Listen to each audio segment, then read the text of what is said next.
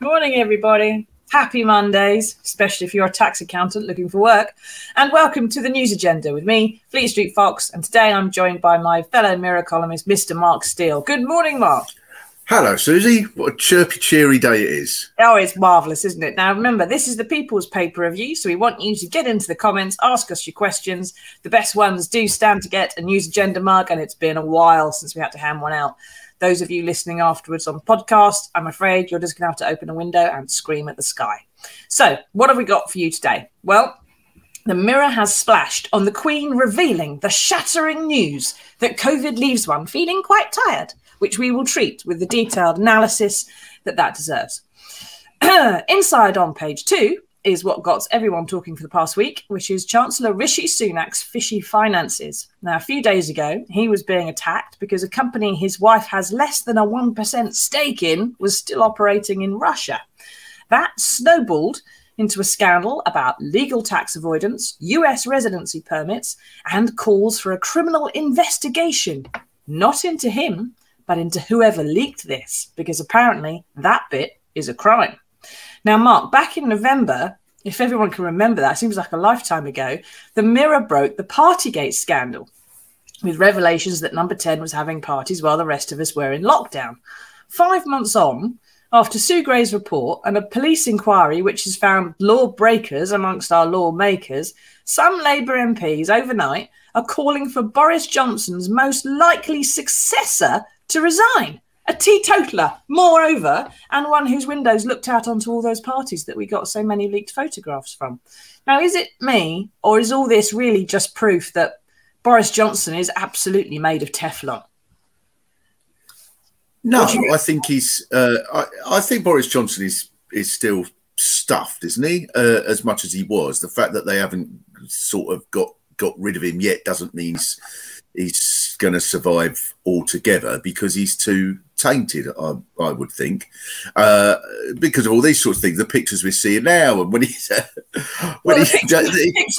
Dominic Raab, who looks like a man whose brain's been switched off and put in a blender. Yeah, I think that people who I think enough people who sort of bought the Johnson myth have decided that they don't want to go along with it anymore. That means he's still stuffed, and that it's a sign of their weakness, the fact that their main rival is now someone who just chooses whichever sort of Caribbean island he wants to be domiciled in, and all a game. So we have the Maldives this morning, and then I rather thought this evening the Isle of Man might be quite nice to be domiciled in. And we did on my podcast, we did a thing. I quite like this line of him saying, when the energy crisis happened, saying, well, it affects us all equally. I, for example, now have to dim the chandelier in my spare ballroom. This is a man who's totally not out of touch. It just doesn't. There needs to be a new phrase. It's so utter. She's richer than the Queen. If the Queen comes round to the Sunaks, they go, please don't mention money. It's so embarrassing to have someone from the rough estate. Yeah, she has to go around. I can't get round the Sunaks. Can't bring up money. This is so utterly absurd. And I think it's perfectly reasonable to call for both sets of crooks to resign. I don't think that if you, I don't think you can go, oh, well, we shouldn't. No, they should both resign. They should both go away, not just resign. Well, what do you agree, everybody? Do you think that, let's throw this out to the public. So get into the comments. Do you think that Partygate now is unimportant compared to non-dom tax shenanigans? Or do you think that Partygate is still more an important thing? Do you think they're equal? Do you think neither are important? Is one worse than the other? Get into the comments, let us know. Anne says, good morning, Anne. Has Rishi broken the green card rules? Part of applying for and getting a US residency permit, known as a green card, is to make a declaration that you intend to make the US your permanent home. Now, seeing as you've got 2 houses, 4 cars, and 2 children, all in the UK, that would appear to be breaking the rules full stop. They should really have handed it back in with that.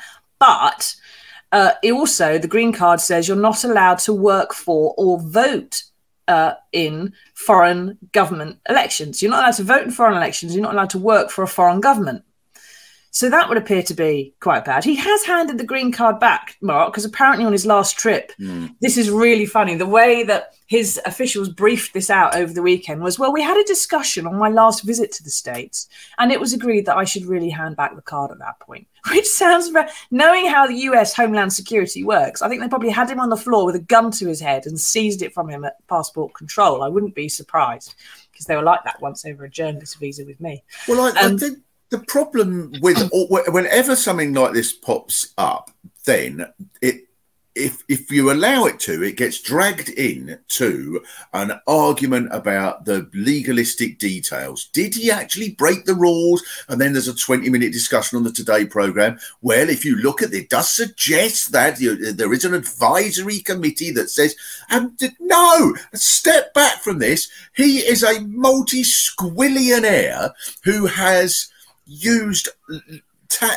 loopholes in order to avoid tax of hundreds of millions of pounds, while he supports a government that came into being forming a policy called austerity, in which every single day ministers in this government stood and screamed and yelled about people getting £25 too much on the universal credit or whatever, while he's twisted all the loopholes he can. Whether or not it's against the rules is almost irrelevant, in order to save £280 million.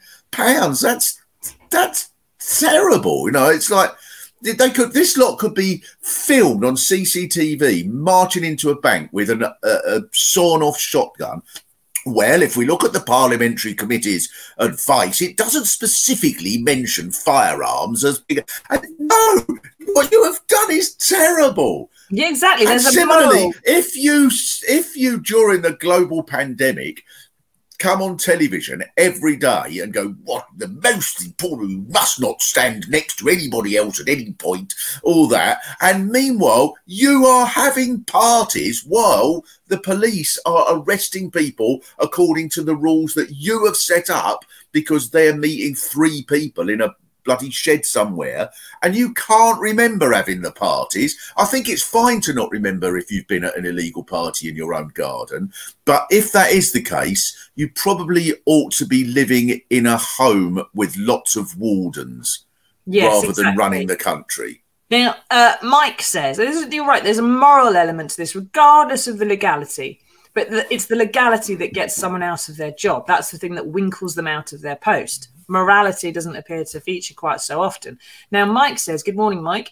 Surely Rishi Sunak, referring himself to Lord Geit, the ethics commissioner who works for the cabinet, who decided that Johnson taking donations for his wallpaper was absolutely okay, will put this issue to bed once and for all, or at least into the long grass for a bit.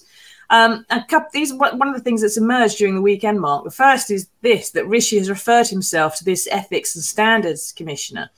But the second one is that he's also demanding a leak inquiry on the grounds that leaking someone's tax status is illegal, while what he and his wife did is perfectly lawful. Do you think him referring this is going to go away? Do you think any of this, whether it's the criminal inquiry or him referring to himself to the ethics commissioner, is that going to fix this? Is that going to end that moral wrong that you think has been done? Well, I think the most important thing probably is how it's perceived by people who previously might have backed the Conservatives. Obviously, I would think most people that read the Mirror have probably already made their mind up about Boris Johnson and Rishi Sunak. But is there a chunk of people who voted for the Conservatives last time who think, oh, well, we had no idea that they'd end up like this? If only someone had told us that Boris Johnson was an Etonian who was prone to telling stories. If only someone had said that Rishi Sunak was worth more than the gross domestic product of 85% of the planet. I just sort of...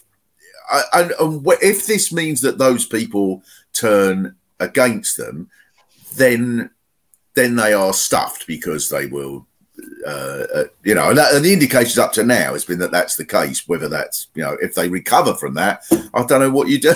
I don't know what you do. You could, What more could anyone achieve to actually make this government look bad? Now, Ruth says, good morning, Ruth. Partygate exposed the fundamental problem of being one rule for them and another for us. And so it's Partygate, and Ruth seems to see Partygate and what's happening with Fishy Rishy exactly as on the same spectrum. Alan, good morning, Alan. Says the entire cabinet needs to be removed. We must remember that they were not sorry when we didn't know. There's so much corruption. This is the thing, isn't it? I mean, Rishi Sunak started off calling all this a smear against his wife. It's not a smear if it's true. It's then called a fact. Matt says, Boris will hope Partygate goes away. And would it surprise anyone if he's done this to deflect attention? It seems like, although lots of people in number 11 wanted to blame number 10, Matt, it does seem like number 10 aren't particularly thrilled about it. Because if it was them leaking it, the journalists who'd be going to them would be expecting them lots of off-the-record knife things going on. And that's not happened. They're more concerned, I think, in number 10, about the impact this is going to have on the local elections that are coming up in the next few weeks, because they're always decided on national issues, really. And if this is still rumbling on when they go to the ballot box, that's going to have a big impact on the Tories nationally. Janie says they're both wrong. Partygate, Boris Johnson, Rishi Sunak and his taxes, they both should face consequences. The thing is, though, Partygate, if all that is established to be true, that is a crime. What Rishi's done is not a crime. What his wife's done is not a crime. It's just, as Mark said there, perhaps a little bit immoral or amoral. Martin says, how about forcing Starmer to resign as well? What's he done then? Well, he held a pint of beer once. So, I mean, that's pretty bad. I love that debate. He could do anything. And now the CCTV footage showing Priti Patel organising illegal dog fights in a forest in Kent. Yes. Well, what about Keir Starmer? He once crossed the road when the little man was on red. So they're all the same. What's interesting to me, though, Mark, is that when Rishi was selected as an MP for Richmond in North Yorkshire, and if we've got any of Rishi's constituents on the broadcast, do get into the comments and let us know how you feel about this. When he was selected as Conservative MP for Richmond in North Yorkshire, which is quite a posh bit of North Yorkshire, he will have had to go through a selection process, an interview process, usually with his wife as well, the local Conservative Association. And they would have said, gosh, you've got a lot of money. Where is it? Do you pay tax on it in the UK? Your wife appears to be dual national. You've spent a long part of your marriage in the States where you had residency. So, and part of the process of getting elected is answering these questions. Now, he says when he went into government, he told the cabinet secretaries, permanent secretaries of various departments about his status and his background. And it's come out somehow from a civil servant.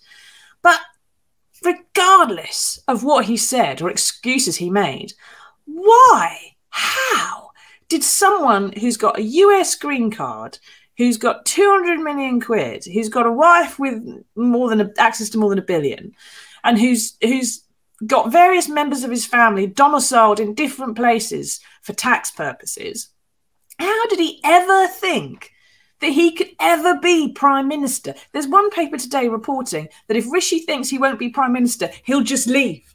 He'll just stop being an MP because he only wants to be Prime Minister. There's no point otherwise. He'll just go.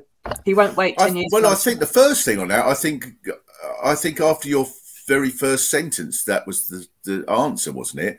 I think they will have gone, you've got a lot of money. Would you like to be our MP? That's pretty much how the Conservative Party works, isn't it? I can't imagine they go, oh dear, you've got a lot of money. We'd better check that it's all been earned fairly and reasonably without any moral or legal questions attached to it. And and then not only did he become MP, of course, he's become Chancellor. He's in charge of the country's money, even though he owns most of it. Exactly. And he's cutting 20 quid off other people's benefits and saying that they've just got to find a way to tighten their belts, while his belt literally encompasses most of the world and he never has to tighten it for any reason whatsoever, and he's never going to be short of a paycheck for anything. And then raising taxes 15 times while members of his family are apparently, if the Indian dual nationals and she inherits assets from her father when he dies, be a 0% inheritance tax rate on that. And obviously that's very different to in the UK. God almighty, it makes you... yes. That makes you just want to go... Well, I'll be honest, all this is making me sort of go off the Conservatives a bit. Were you ever on them? Do we want to know? Yeah, I was a huge fan until all this started. Now, Anne says, what do you think of Johnson's publicity stunt, travelling by train to Kyiv to meet President Zelensky? It was plainly something that he wanted to do to look like he was a bit Churchillian, Anne. I'll agree with that. But it was also very definitely dangerous. It wasn't just a publicity stunt. And I think it was also important for... There's been several world leaders who've been there. Johnson isn't the first. He's probably one of the bigger and more important countries that have been donating to Kyiv and the presidency who've gone. But what do you think, Mark? Do you think it was a publicity stunt? Do you think that he should have stayed at home, or was he just trying to get some good headlines? Yeah, it's frustrating because you can't help look at it from the point. If you're not a fan of Boris Johnson, you can't help sort of be cynical and see everything through the prism of wanting Boris Johnson to be to disappear from all our lives. And you know, and a bit of you thinks, oh, poor Zelensky, hasn't he been through enough without having to put up with this idiot coming around? Oh no, we have to have him. but yeah, of course it's what you would want any leader to do. I can't bring myself to say there's anything good about him, but yeah, I think it's probably difficult to. Yeah, of course. I think the symbolism is important, isn't it? Yeah, not just for his good PR, but it's important probably for Russia and Ukraine and a bunch of other things as well, which is why Zelensky was so happy to take him on a tour around Kyiv and show him the sights and talk to people, which was sort of... Yes, I wonder what it was. It was probably looking at Zelensky's private little place where he hides and going, oh, you could have a party in here. Yeah. I know someone who can organise a party in here. Yeah, have you got? What's your tax jurisdiction like over here? I've got a friend who's interested in being domiciled. Now, the Labour front bench are saying that Rishi has some questions to answer about this, particularly over how exactly he negotiated a US tax deal for this country as Chancellor while he held a US green card and paid tax in the US, which would mean that he was benefiting from if the other side got a better deal than us. But the Labour backbenchers want his head, and there seem to be a few Tories aren't particularly in love with him either. Very quickly, Mark, this guy's got £200 million of his own. He's married to the daughter of a billionaire. Do you think he's going to stick at the 80 grand a year job of being MP, which, let's face it, has always been chicken feed to him throughout his career there? Or is he just going to throw it all in, snap up an oligarch's yacht, which are all going a bit cheap at the moment, and maybe sail the seven seas as an international tax exile? Do you think he's going to be out of our hair soon? I don't know if he could have started. I don't know. I mean, I'm not privy to the sort of psychological twists and turns of Rishi Sunak and his wife, but I don't know. I guess if it looks, because sometimes they sort of go and come back, don't they, like Mandelson, but I don't know if it's just about money. I mean, clearly, they're driven by something more than money. These people, aren't they? It's like Boris Johnson himself. You know, he could be richer than he is if he didn't bother with the paraphernalia of being prime minister. But I think someone with this much money and the wife with that much money, you can influence governments worldwide with a phone call. You don't need to stand for election in order to be part of that government to change things necessarily. So he's chosen to become an MP, and he seems to be set to be an MP at the top of the party, not just a backbencher, not just representing his constituents. He wants to be right at the top. And if he's not at the top, there's no point doing it. So he wants something from running the country, as opposed to just being an MP, it would appear to be. But Anne says power. I would guess, yeah, I guess it's ego more than anything else. Sense of sort of fulfilling destiny or whatever, whatever you learn at the sort of schools that Rishi Sunak and Boris Johnson Winchester go College, to. Eton, 40 grand a year jobs anyway.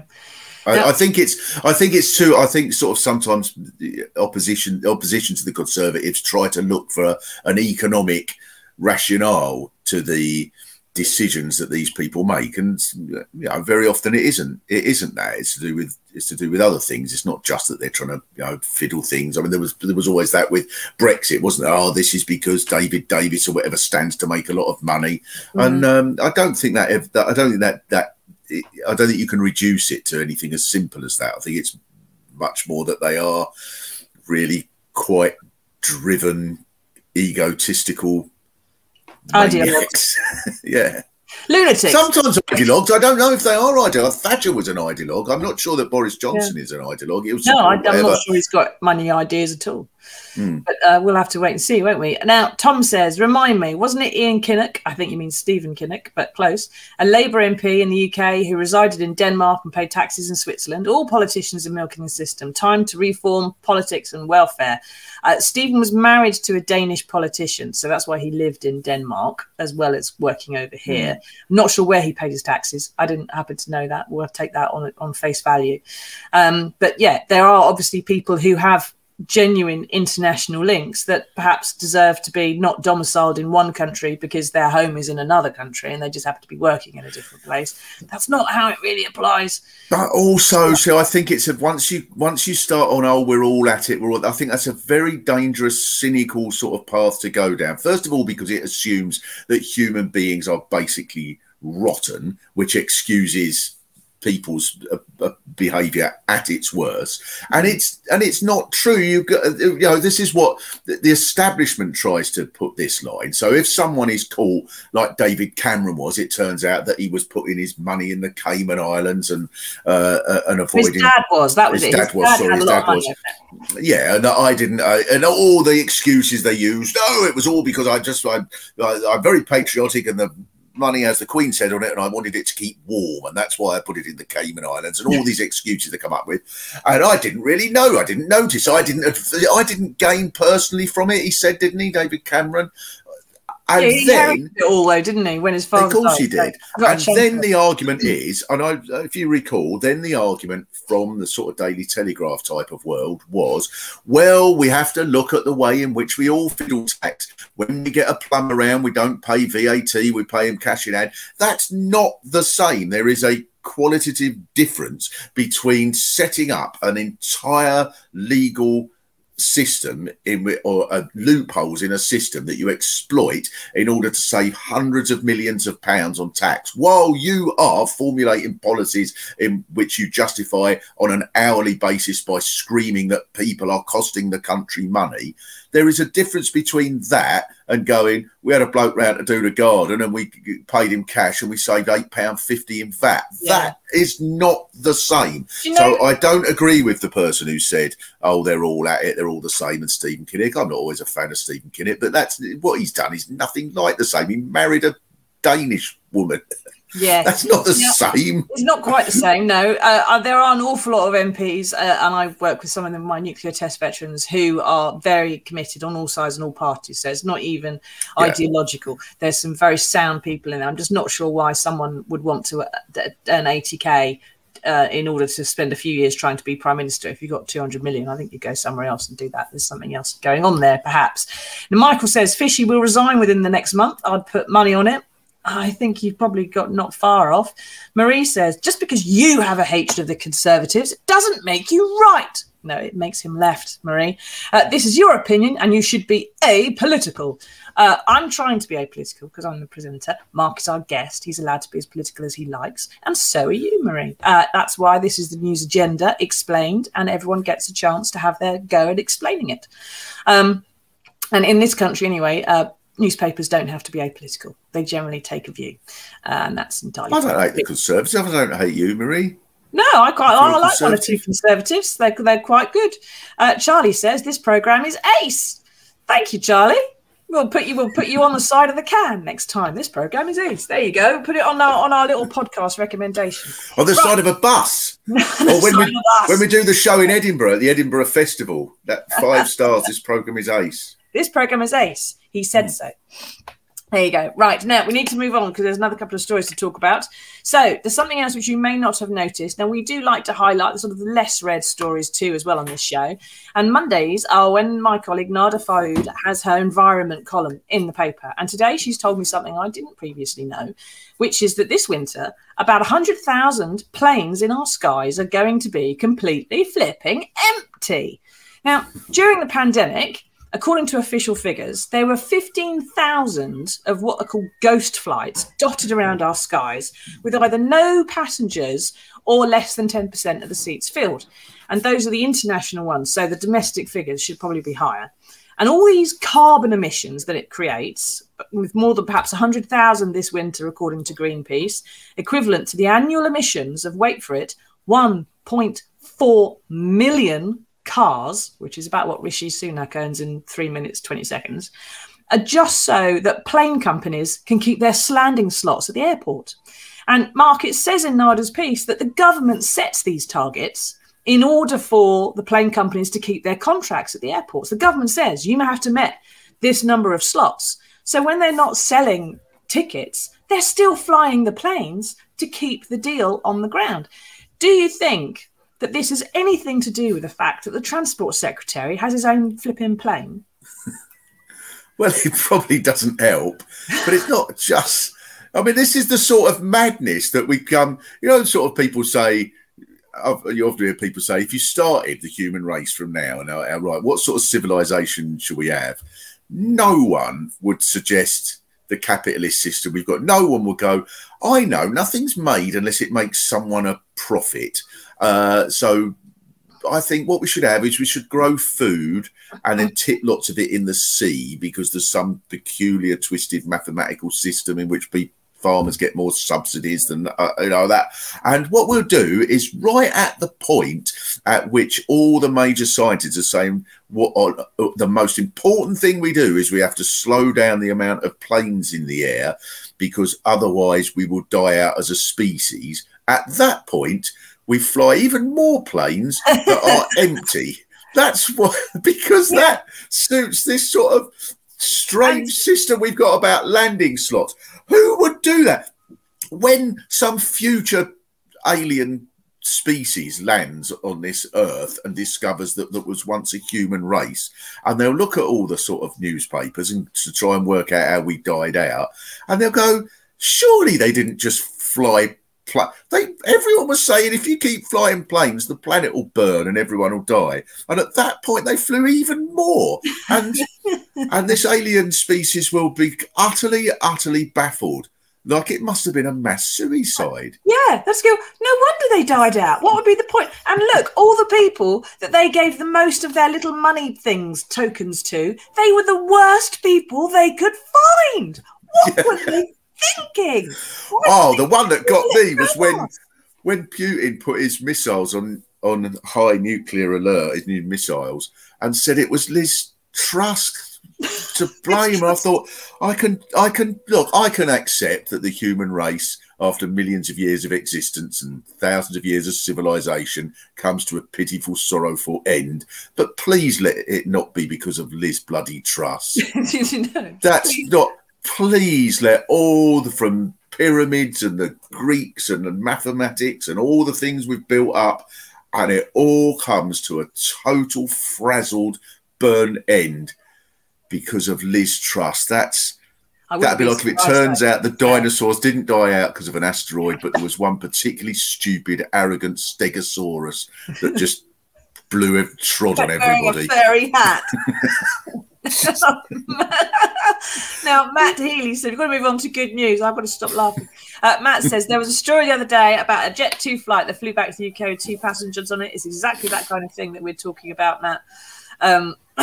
Goodness knows what any of them are thinking. But I think Douglas Adams probably had the right idea. We need to have NASA go out and find a planet called Golga Frincham pretty quickly and get everyone we don't need on a rocket and tell them to go and colonize somewhere a long way away. Liz Truss, Putin, Rishi Sunak, you're on a plane, you're on a rocket, go. You're the ones who need to survive. Off you pop, and then everything here will just go back to how it should be. Yes, well, like the Leonardo DiCaprio film, the Don't Look Up thing.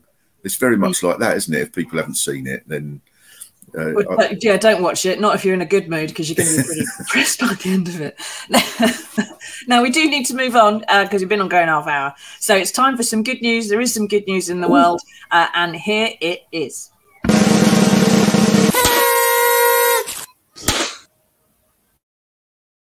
Now, some of our viewers, Mark, are probably old enough to remember seeing Karate Kid at the cinema, and huge numbers of teenage girls going all gooey over Ralph Macchio, the star. Now, it won't be news to anyone who's seen the follow-up Cobra Kai on Netflix that he hasn't changed much over the years, But I nearly fell off my chair this morning when I saw page 3 and saw he is, in fact, now he's just turned 60 years old. And all right, he might be dyeing his hair, but look at that skin, Mark. Look at the unlined, chirpy little face. Does this show that if we all do a bit of martial arts, we too can look as unlined and youthful as Ralph? Yeah, I think it does. And his teacher, what's his name? The teacher Mr. in the Miyagi. Yeah. Mr. Miyagi. Is he still going? He's 161. I think Mr. Miyagi is no longer with us. Obviously being Cobra Kai. Yeah. No, he looks in top shape. Yeah, he looks top My son does martial arts, and I'm not always convinced that it's healthy. I saw him 3 weeks ago in a tournament just be picked up. He did quite well at one point, and then he got through to face the previous champion from the year before. And after about a minute, they were sort of, I don't really understand it at all, but after about a minute, this other lad just suddenly picked him up, and like a bloke in a warehouse with a bag of carrots, just went. And that was that. You see, that's the thing with karate, okay? So your face looks amazing, but your body is just shattered bone, and there's nothing left. And as Ralph proved anyway in the film, you do tend to bust your leg. Now, Janie says, you two are definitely brightening my Monday morning. Oh, thank you, Janie. Janie, you've brightened our morning. Thank you.